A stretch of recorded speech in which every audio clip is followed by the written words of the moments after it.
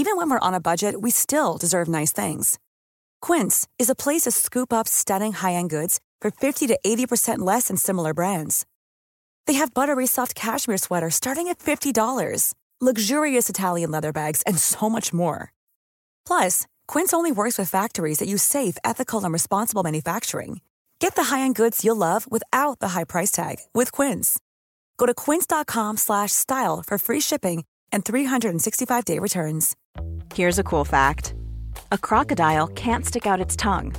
Another cool fact, you can get short-term health insurance for a month or just under a year in some states. United Healthcare short-term insurance plans are designed for people who are between jobs, coming off their parents' plan, or turning a side hustle into a full-time gig. Underwritten by Golden Rule Insurance Company, they offer flexible, budget-friendly coverage with access to a nationwide network of doctors and hospitals. Get more cool facts about United Healthcare short-term plans at uh1.com.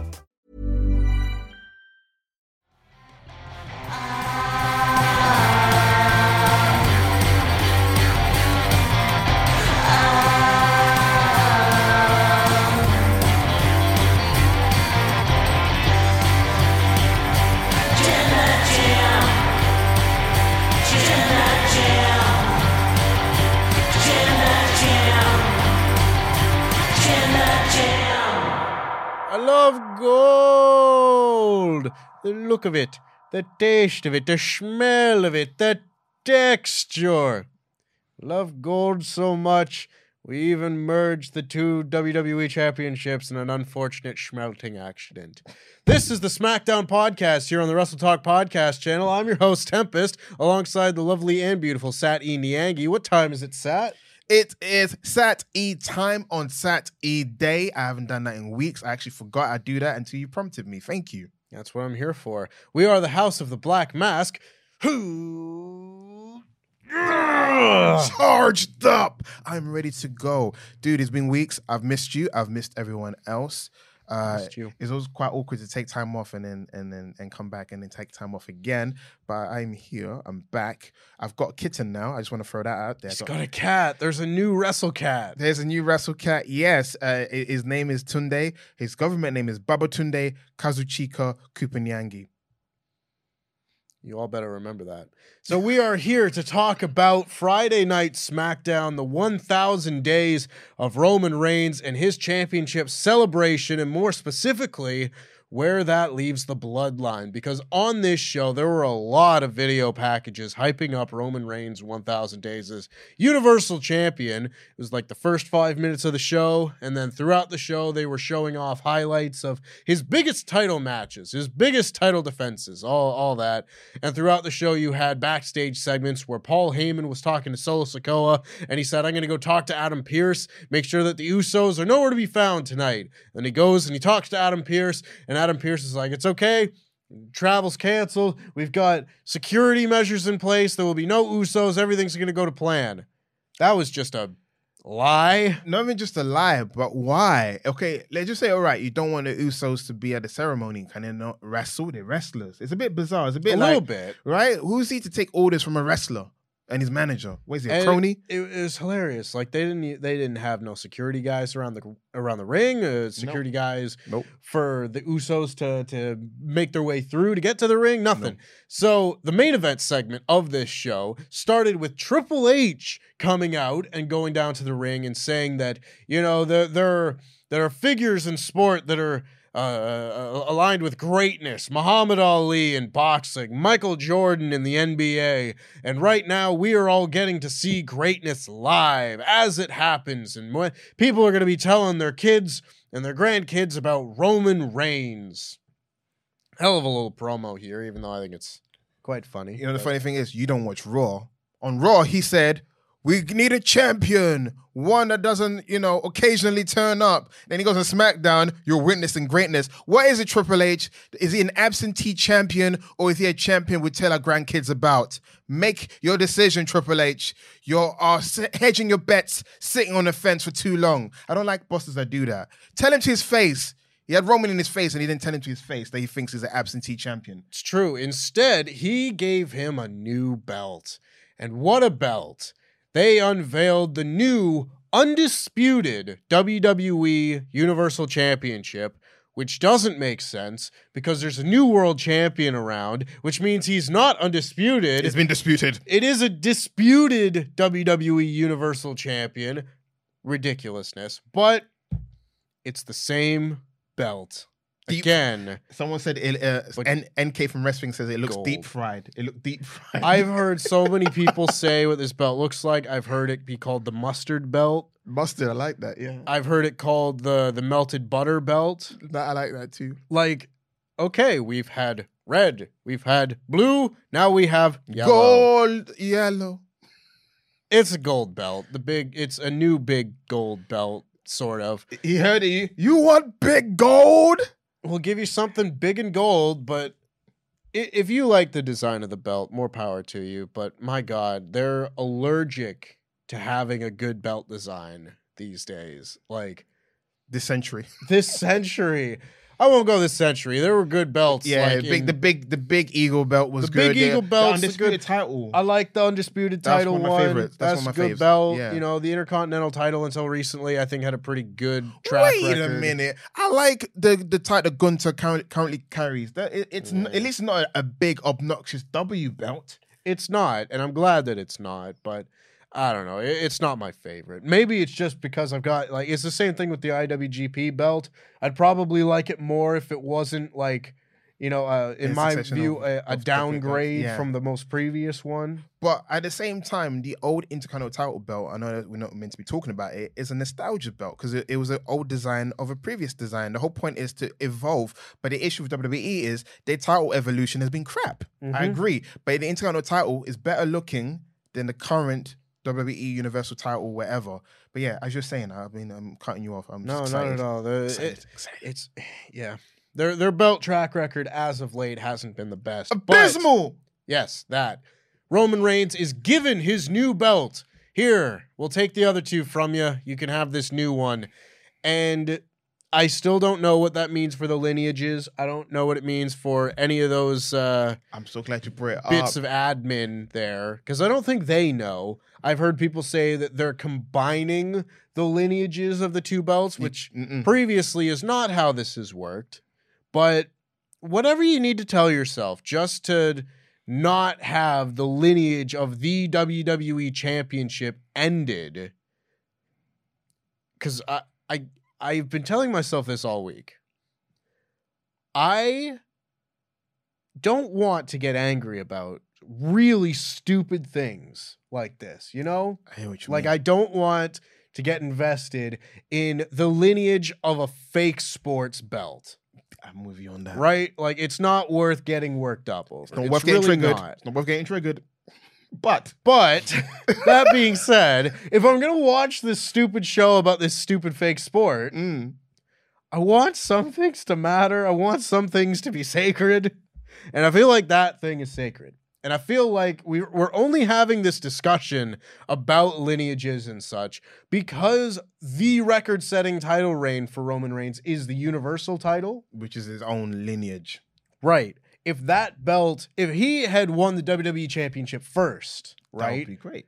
And he then won the Universal title second. So, like, the WWE Championship reign was the one that had hit 1,000 days and counting and everything. Then we probably would have just done away with the Universal title and, like, combined them. And, okay, that belt is retired. Yeah. But we can't say that because that would mean that his 1,000-day title reign would stop.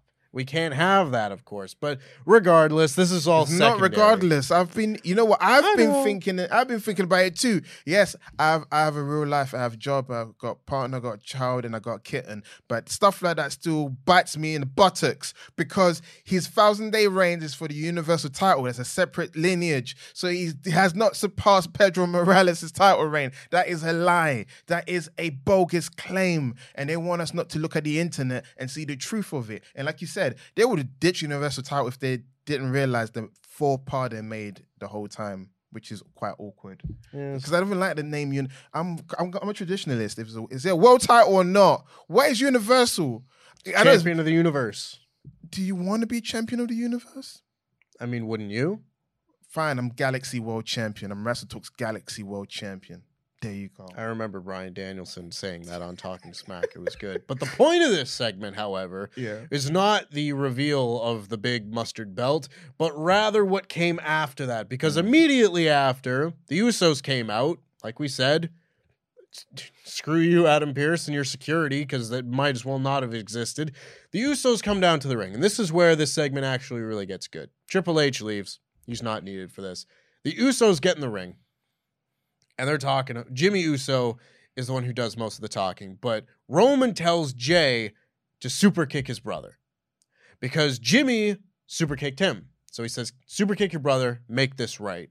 And Jay's pacing, and he's torn and everything. But he's not going to do it. He's not going to turn on his brother. All of this, everything, has been about the Usos caring about each other more than Roman.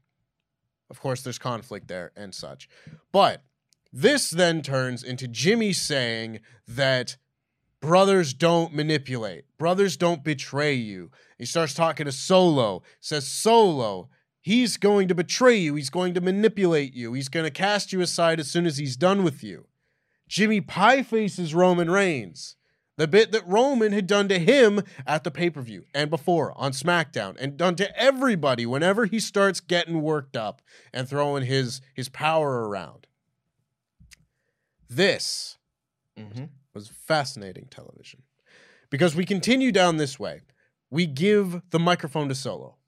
And Solo, because Roman's like, he can speak for himself. You don't need to speak for Solo. He gives the mic to Solo. He says, I acknowledge you, my tribal chief, but those are my brothers. Goes across the ring. And I believe, no, it was the pie face thing that had people chanting holy S-word. So anytime you've got people hanging on a segment like this, that is a job well done. Because, we saw the same thing with the I don't give a damn about what the tribal chief said segment last year. That was funny. There are a lot of really good segments like that where you can tell people are totally locked into what's going on in the ring in a promo segment, which is not what happens all the time, including earlier on the show, which we'll get to. But with all three Usos now aligned on the same side of the ring, Roman is stood there by himself alongside Paul Heyman, but by himself bloodline-wise. And Jimmy starts talking about, it doesn't have to be this way, man. We can still be the ones. We can still be the bloodline. We could run this place like we've been doing. And he offers a hug. He's just like, listen, just chill out. Chill the F out. And Roman is starting to get all worked up, and he's making it look like he's crying, and he hugs Jimmy. And they embrace, and the crowd's kind of like, No, it said it was a pop, though. There was a pop, but it wasn't like, like when Sammy and Jay hugged. Like, they've united. This was kind of like, yeah, we don't like Roman, though. In the heel way. Like, we don't like this guy. He's bad news. Or he's not going to turn face that easily. He's not going to turn about like that. And sure enough, Roman holds the mic up and he just says, no.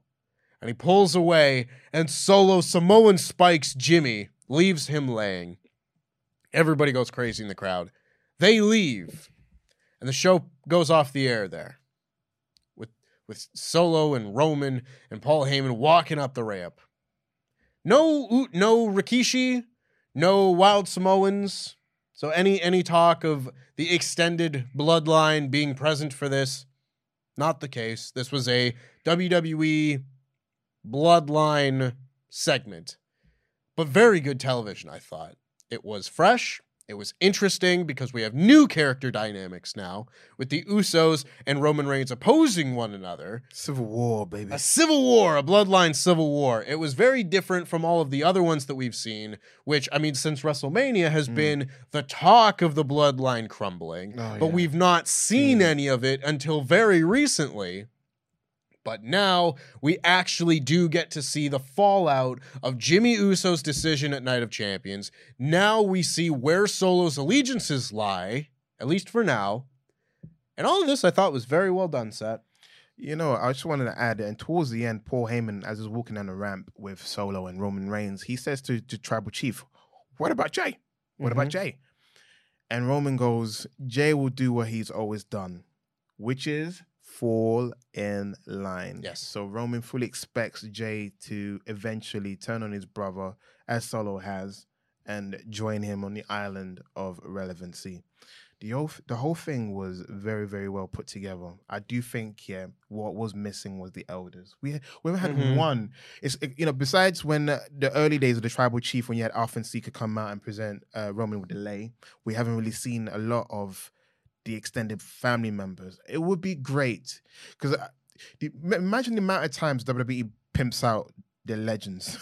Every 6 months, there's some sort of legend reunion. You get Raw Sergeant Slaughter. reunion. You get your the Raw anniversary. Teddy DiBiase, Sergeant Slaughter, your IRSs, whatever.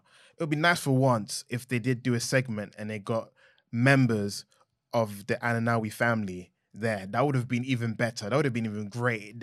You see how the elders are reacting because we hear from Paul Heyman or Solo himself or even Roman how the elders are feeling. I don't want to see the elders. I don't want to hear them talk. I want to hear how they're feeling about the conflict going on amongst the family members. That would have been another great added wrinkle. Maybe it's coming soon because we don't know if this match is going to happen at Money in the Bank or SummerSlam. You'd think it would be Money in the Bank because it will give Roman a rest from defending the title again, and then he can have a big match at SummerSlam, possibly with one of the Usos. Who knows? I don't know. But the whole segment was great. Like you said, post-WrestleMania, the whole Bloodline segment was like, I don't want to say it was flatline, but it was like in ICU, it was in a coma. It was not dead. It just was. It was kind of. It was on ice. Hold. It was. Like, it's hard to get invested in this story when Roman Reigns isn't there. Yeah. Because the story doesn't progress when Roman isn't there. No. It doesn't, and it's always like, oh, he's watching at home. Oh, he's not happy. It's more to do with Roman's schedule being different from everyone else. But it goes to show you when Roman Reigns is around, the Bloodline storyline goes up a notch, takes a whole giant leap, a whole giant step. I enjoyed the whole thing. And even down to the whole Solo turning on his brothers. It seemed too good to be true. But I also gauge crowd reactions because crowd reactions are crucial to if a wrestler's going to get pushed or not. Because you'd argue it was... I'm going to take this back to another storyline. There was another group called Evolution, right? So at that point, it was Randy Orton was kicked out. It was Batista, Ric Flair, and Triple H. But they did a fake thing where Triple H and Batista had a falling out, and they were going to fight each other. And then it was all down to sucker Randy Orton. That's what we found in the end, to sucker him, so they beat him up. But at the time when people were believing that Batista saw the light and he was against Triple H, he got the biggest reaction he's ever got his entire career. Because up until then, you would argue that Batista was the least over member of Evolution at that point. But when they did the fake breakup, fans were invested in you're like, Batista as a babyface, we're with it. So they were trying to gauge with Solo. I feel like if you left the promo for like another, 20 seconds, you may have got big Solo chants because the crowd was trying to do Solo chants because Solo doesn't get chanted that much. So it's kind of like, how do we chant him? Is it Sikoa or is it Solo? What are we chanting? Solo? So they're trying to get a little, you know what I'm saying? Because when you chant for a wrestler, it's like, what are we going with? Sikoa. No, Solo, right? Solo. Because the Usos got chanted because Jimmy was in the talking, and as much as Jay gets the chant, Jay, and you give it to Jimmy. They're like, well, we like both of you, so so. But yeah, Solo, I feel like if this storyline is done well, he could walk out being the next big babyface star. But it's kind of tricky because they want Roman Reigns to be a babyface. So it's also, there's all these nuggets you're seeing about Usos can turn babyface, but what if all three brothers turn heel on Roman in the end? That's what I'm also thinking as well. But overall, great segment. It's another one of those fun segments where you do get to see a large development in this story, and it does kind of reinvigorate your want to just be like, oh, what are they going to do next? Whoa, what's the next match going to be? Oh, is Jay going to end up turning on Roman to side with his brother? And then how long before Solo turns? Or what's going to happen? And that, to me, has been the most fun aspect of the Bloodline story over the last year. It's when are they going to turn on Sammy? How are they going to turn on Sammy? Is Sammy and Jay, like, what happens with that dynamic? And then we see all these things, and it leads to great segments, and it's very fun. I really enjoy all that. And I think by far it was the highlight of this show, because this was, again, a very promo package heavy episode of SmackDown, really highlighting Roman Reigns and his 1,000-day plus reign at this point.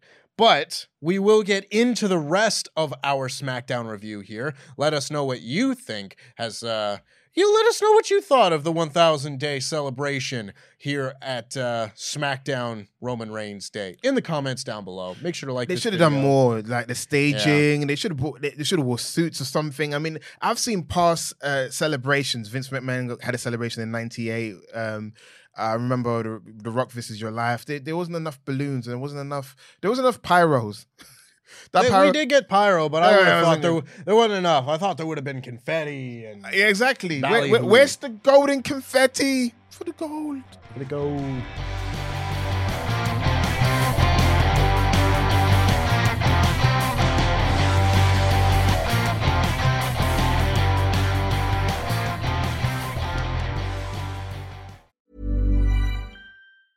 Cool fact, a crocodile can't stick out its tongue. Also, you can get health insurance for a month or just under a year in some states. United Healthcare short-term insurance plans, underwritten by Golden Rule Insurance Company, offer flexible, budget-friendly coverage for you. Learn more at uh1.com. Even when we're on a budget, we still deserve nice things. Quince is a place to scoop up stunning high-end goods for 50 to 80% less than similar brands. They have buttery soft cashmere sweaters starting at $50, luxurious Italian leather bags, and so much more. Plus, Quince only works with factories that use safe, ethical, and responsible manufacturing. Get the high-end goods you'll love without the high price tag with Quince. Go to quince.com/style for free shipping and 365-day returns. Wow. Nice. Yeah. What you're hearing are the sounds of people everywhere putting on Bombas socks, underwear, and T-shirts made from absurdly soft materials that feel like plush clouds. Yeah, that plush. And the best part? For every item you purchase, Bombas donates another to someone facing homelessness. Bombas. Big comfort for everyone. Go to bombas.com/ACAST and use code ACAST for 20% off your first purchase. That's bombas.com/ACAST. Code ACAST. Quality sleep is essential. That's why the Sleep Number Smart Bed is designed for your ever-evolving sleep needs. Need a bed that's firmer or softer on either side? Helps you sleep at a comfortable temperature? Sleep Number Smart Beds let you individualize your comfort, so you sleep better together. J.D. Power ranks Sleep Number #1 in customer satisfaction with mattresses purchased in-store. And now, save 50% on the Sleep Number Limited Edition Smart Bed for a limited time. For J.D. Power 2023 award information, visit jdpower.com/awards. Only at a Sleep Number store or sleepnumber.com.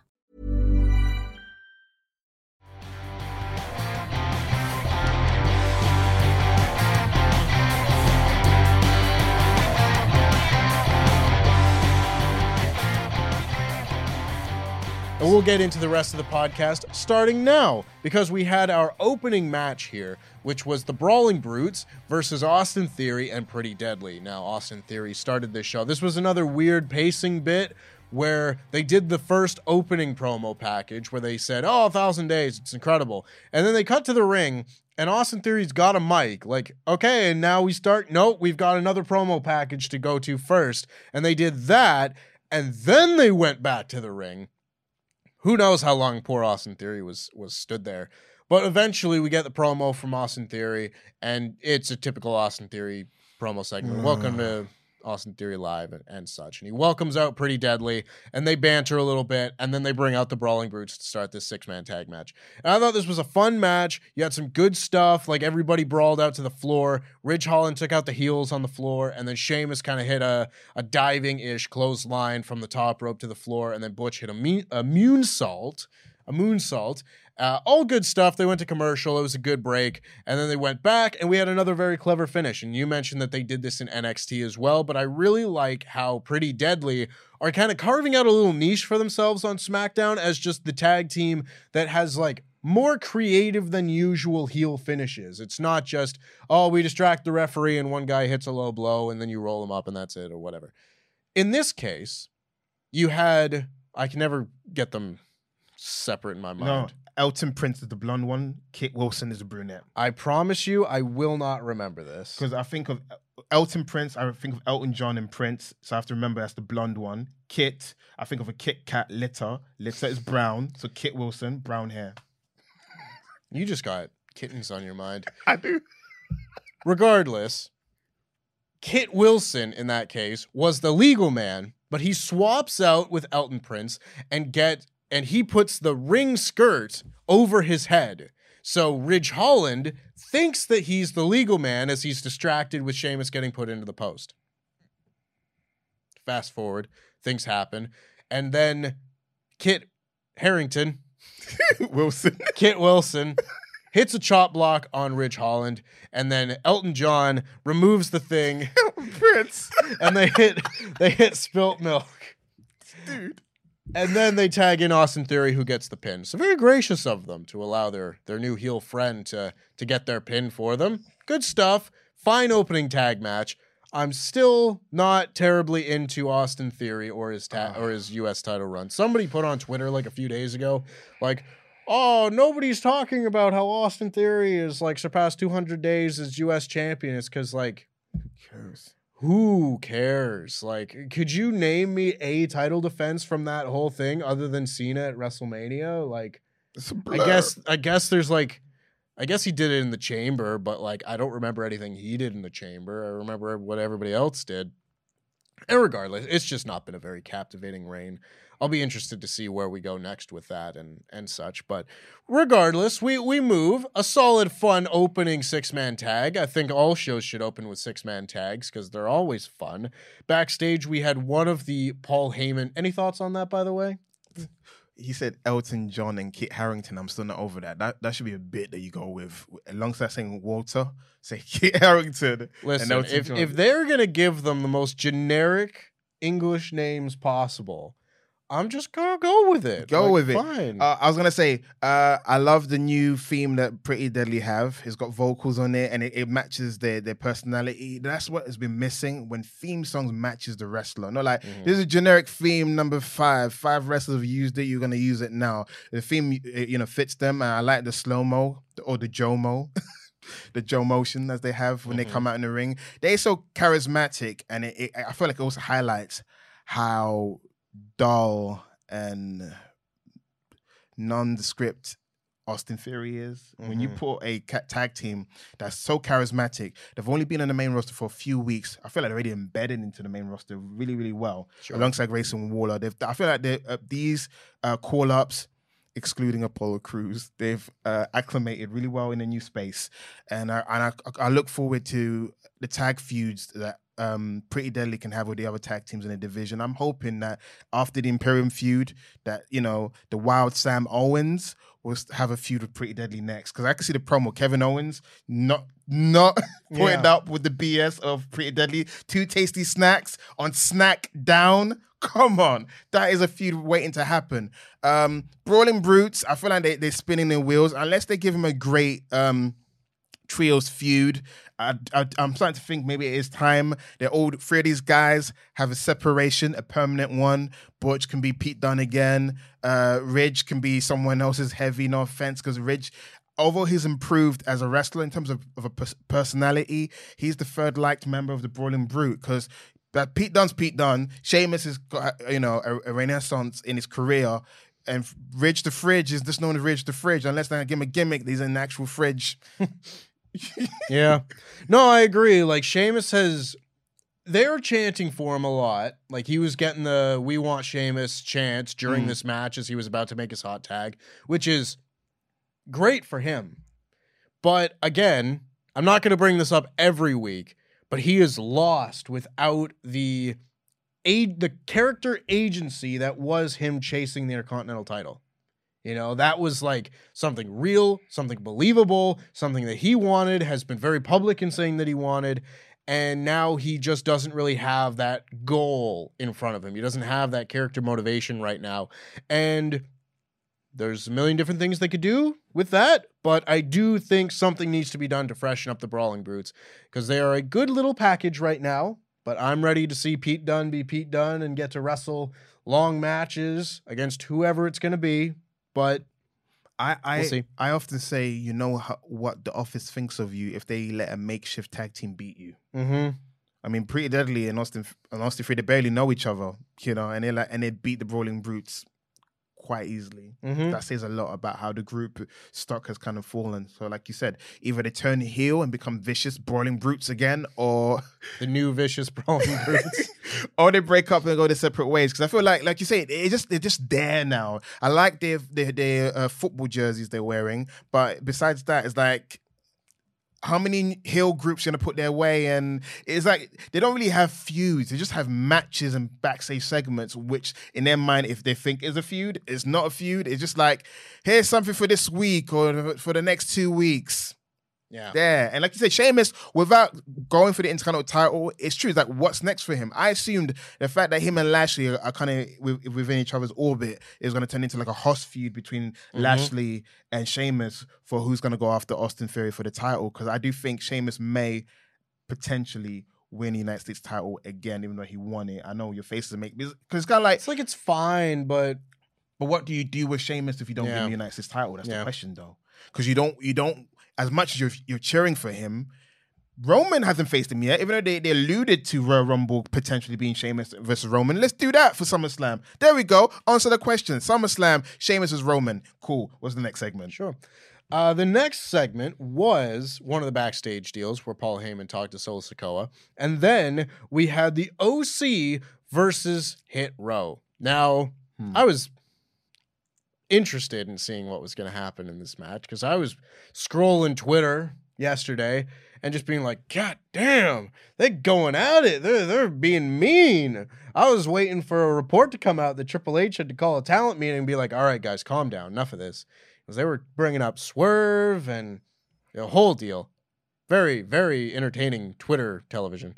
But in this match, it was pretty straightforward. You know, the OC beat Hit Row clean, easily. They hit the Magic Killer on Ashante the Adonis and got the win.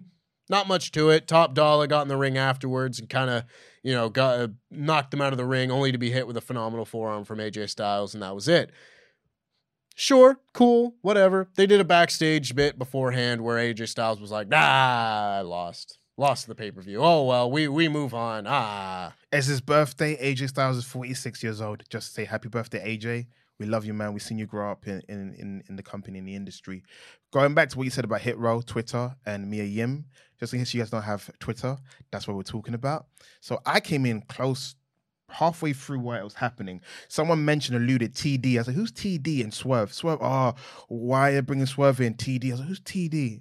And then someone goes, Top Dollar. So I legit typed in Top Dollar on Twitter to find out what the issue is. So Hit Row, as you guys know, Hit Row did a diss for the OC. And then Mia Yim, as you know, Mia Yim and Shelton Benjamin, they have a banter back and forth. So Mia Yim is a professional when it comes to clapping back because she claps back a lot at her surrogate big brother, Shelton Benjamin. So for her, clapping back with ease. So Mia Yim made a comment because B-Fab called Mia Yim mid-chin, play on her name, Michin. So she said, paraphrasing, you and your little boys or whatever, go about your business or whatever. And then Top Dollar put on a meme, which is one of the characters from The Office. I don't know his name. He's got no hair. And he put thumbs down. And then Mia Yim goes, that's the same reaction the people have when you guys come out with that Swerve. Ooh, snap. Yes. So that burn, that diss, for no matter what you say afterwards, you can't come back from that. That's like a KO. So they brought up Swerve, and of course, Top Dollar being Top Dollar, he didn't want to let that lie.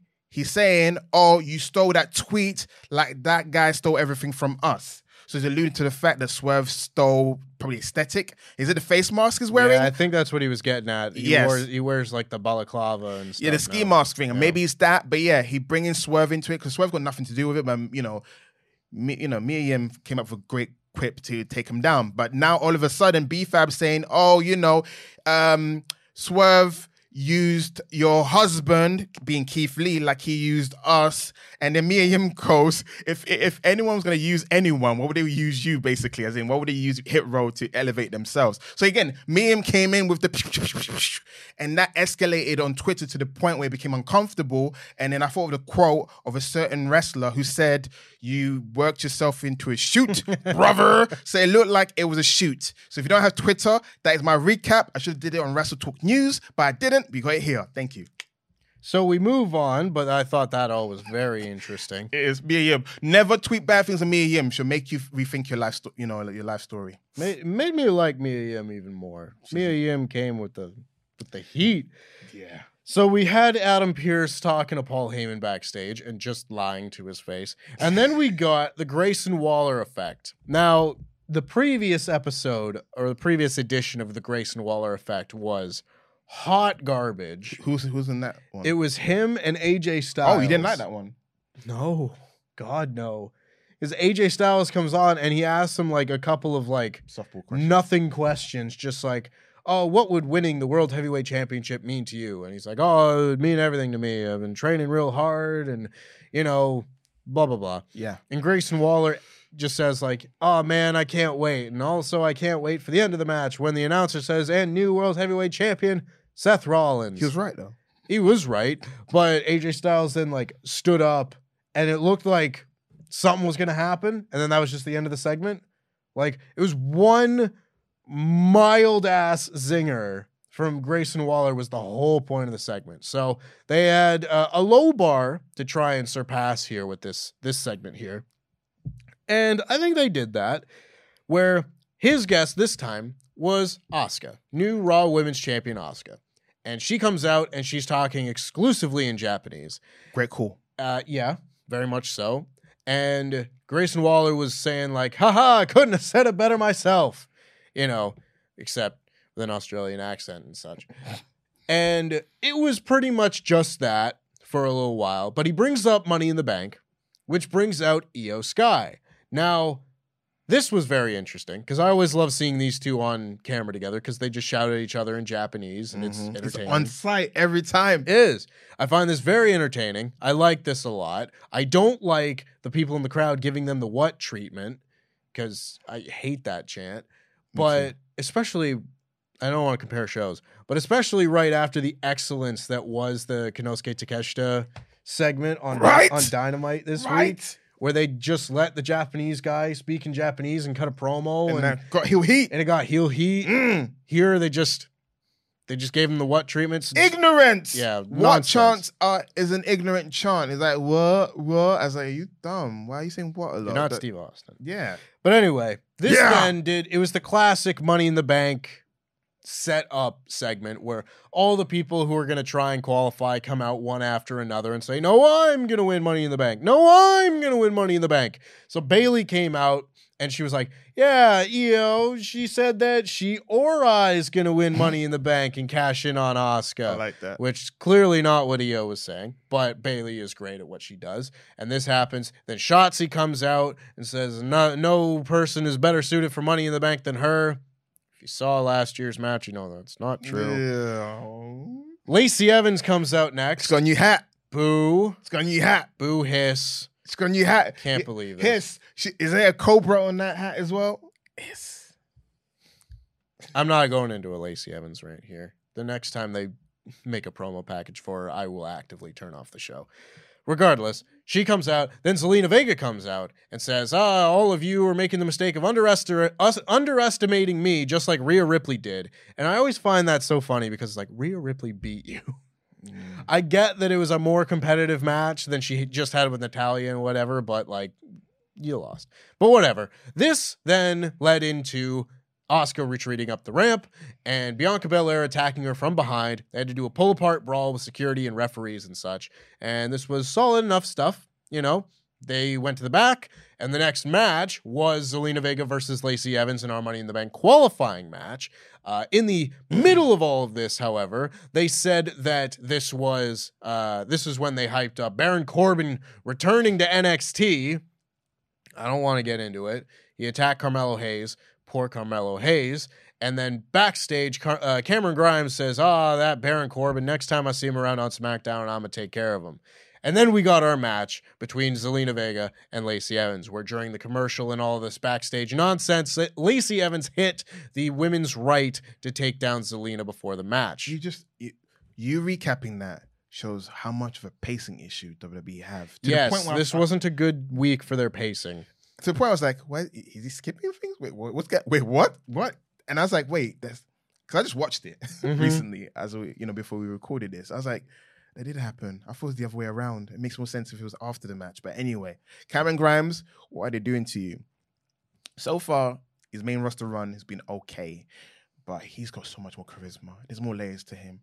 The whole, I'm a rah-rah babyface. And the next time he comes to Smack, he already beat Corbin. In seconds. Why does he care what Corbin's doing with his life? It would make more sense if he lost to Corbin. Now he's been embarrassed because he's a free agent. You can't get a hold of him, right? But you've beaten the guy. Why do you care what he does with his spare time? They need to give Cameron Grimes much better character motivation. We've seen a wrestler. If you're a wrestling fan and watch Impact Wrestling or TNA, whatever you want to call it, you know about Trevor Lee. You know how much of a great wrestler he is and how much he can be a vicious heel.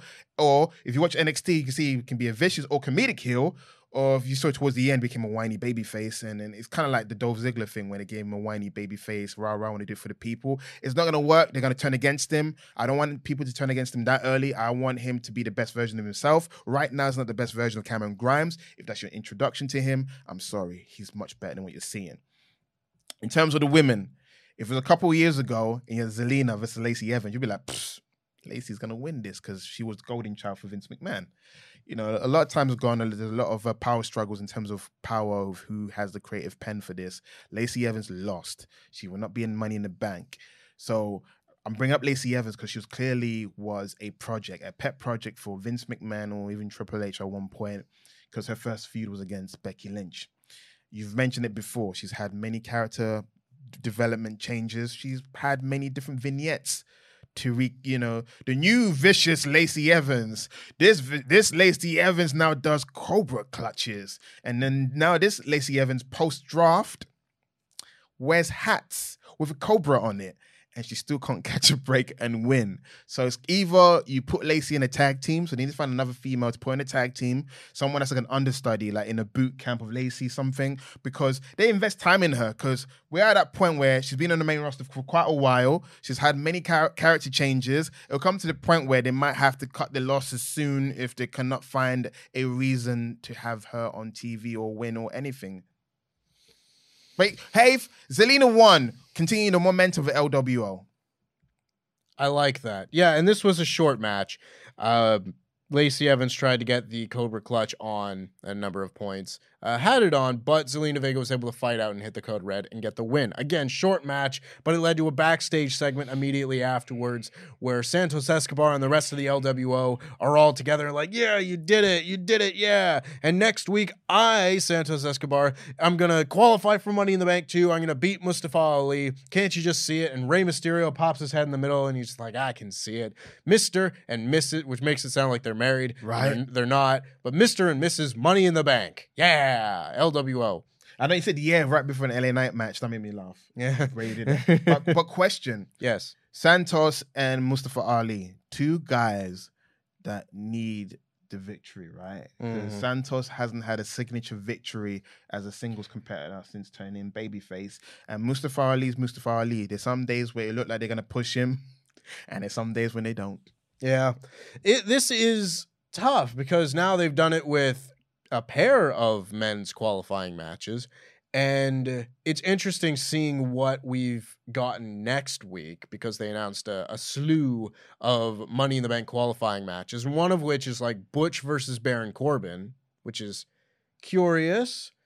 I don't know who's going to win that one. I've got my preference for sure, but it is interesting where they seem to be doing a lot of these qualifying matches where it really does feel like they could put all the people in the match and it would be a solid enough decision. And I guess that speaks to the state of their roster and how it's, pretty good. Because I would like to see both Santos Escobar and Mustafa Ali in this ladder match. I would have liked to have seen both Montez Ford and LA Knight in this ladder match, and we'll get to their qualifying match shortly. But it is interesting. I wonder what the final picture of the Money in the Bank ladder match, the final lineup is going to be. You said it's going to be Butch versus Corbin. Easily, Butch is going to win for many reasons. Either Butch beats him clean or Cameron Grimes plays a part in Butch winning.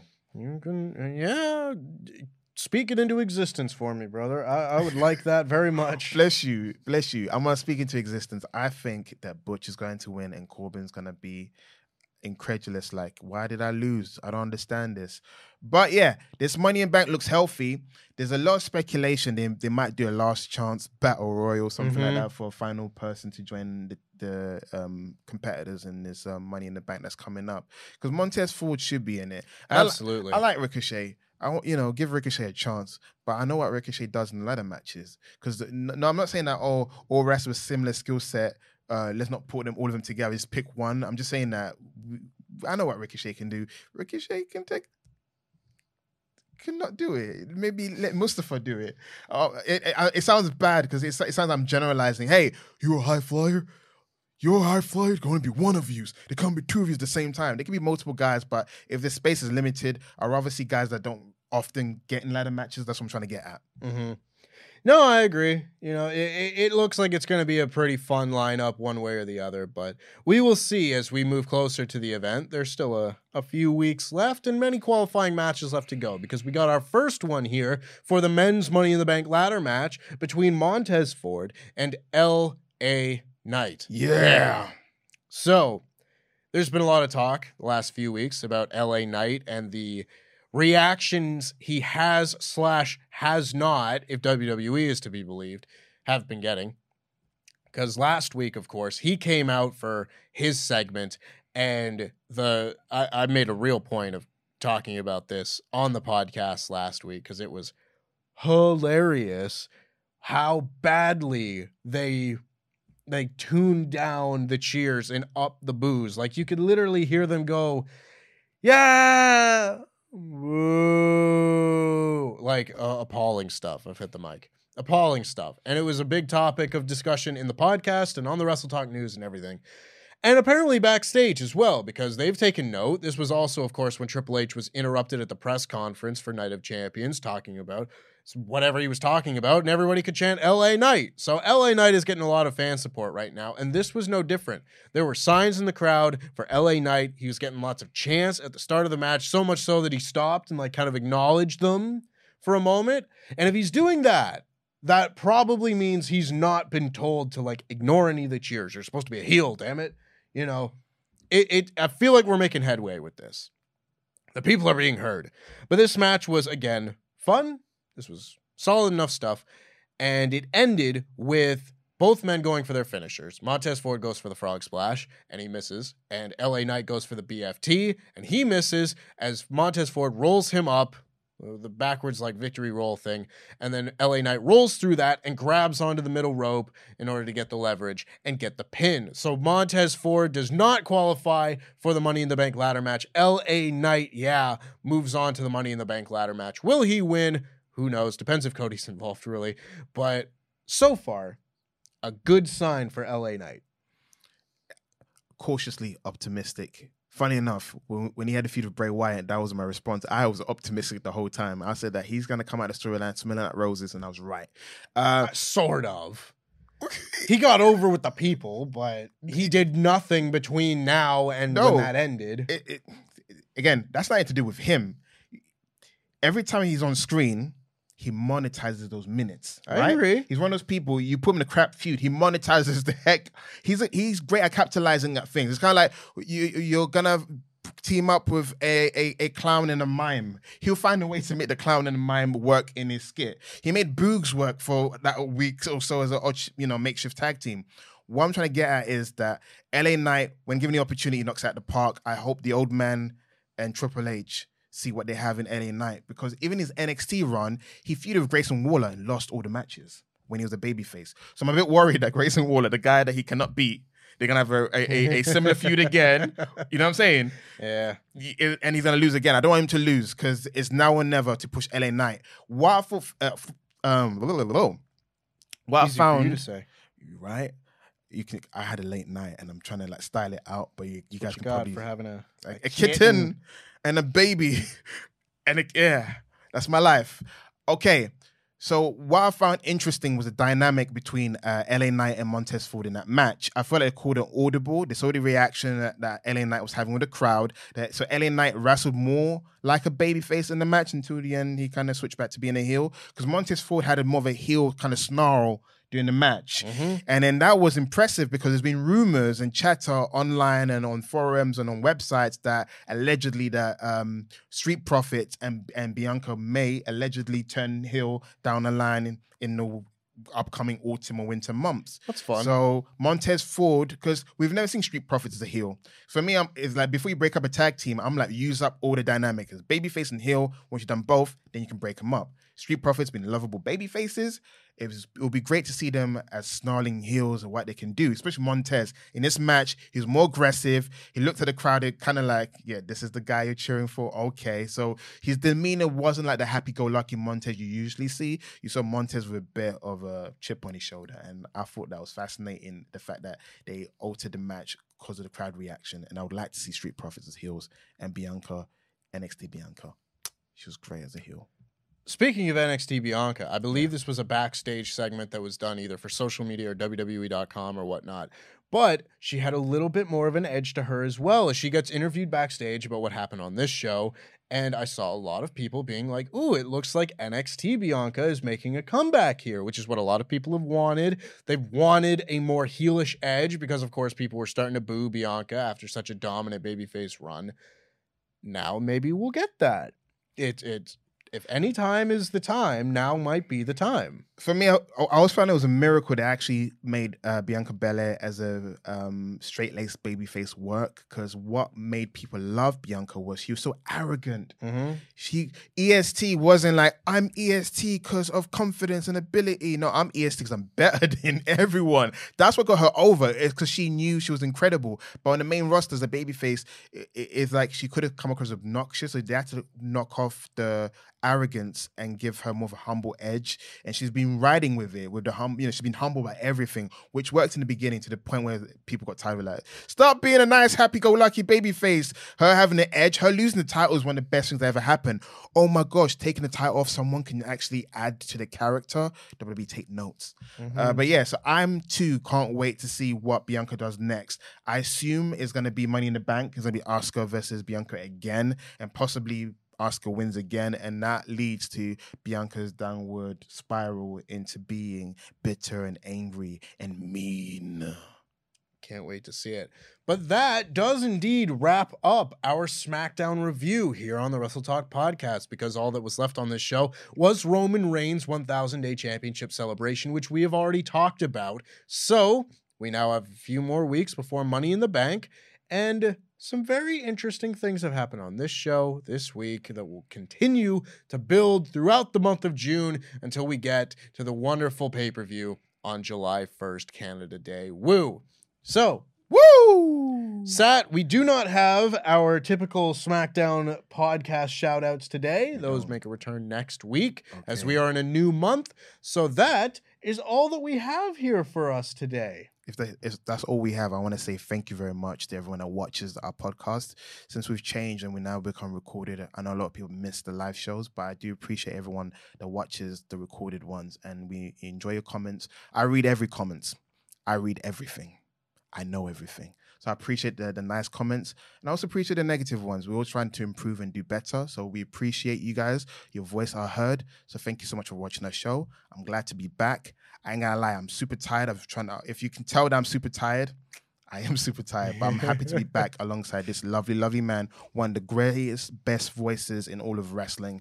It is a pleasure for me to do this podcast with you every single Saturday. That's the highlight of doing it, leaving my house to come here and do the show with you. So thank you so much, mate. I appreciate you very much. I'm glad that you are back.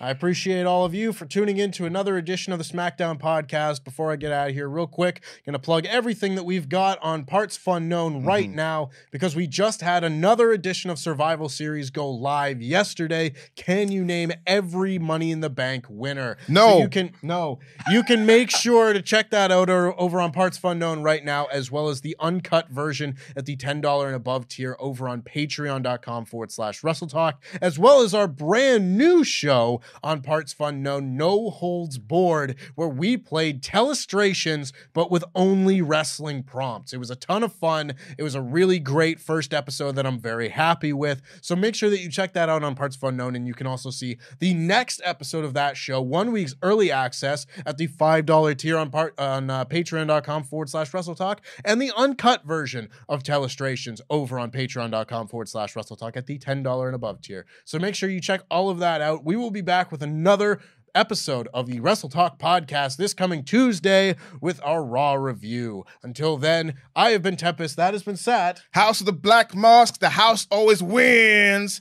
Join us next week. Same site time. Same site YouTube channel. If it's your birthday today, happy friggin' birthday to you. We will see you next week.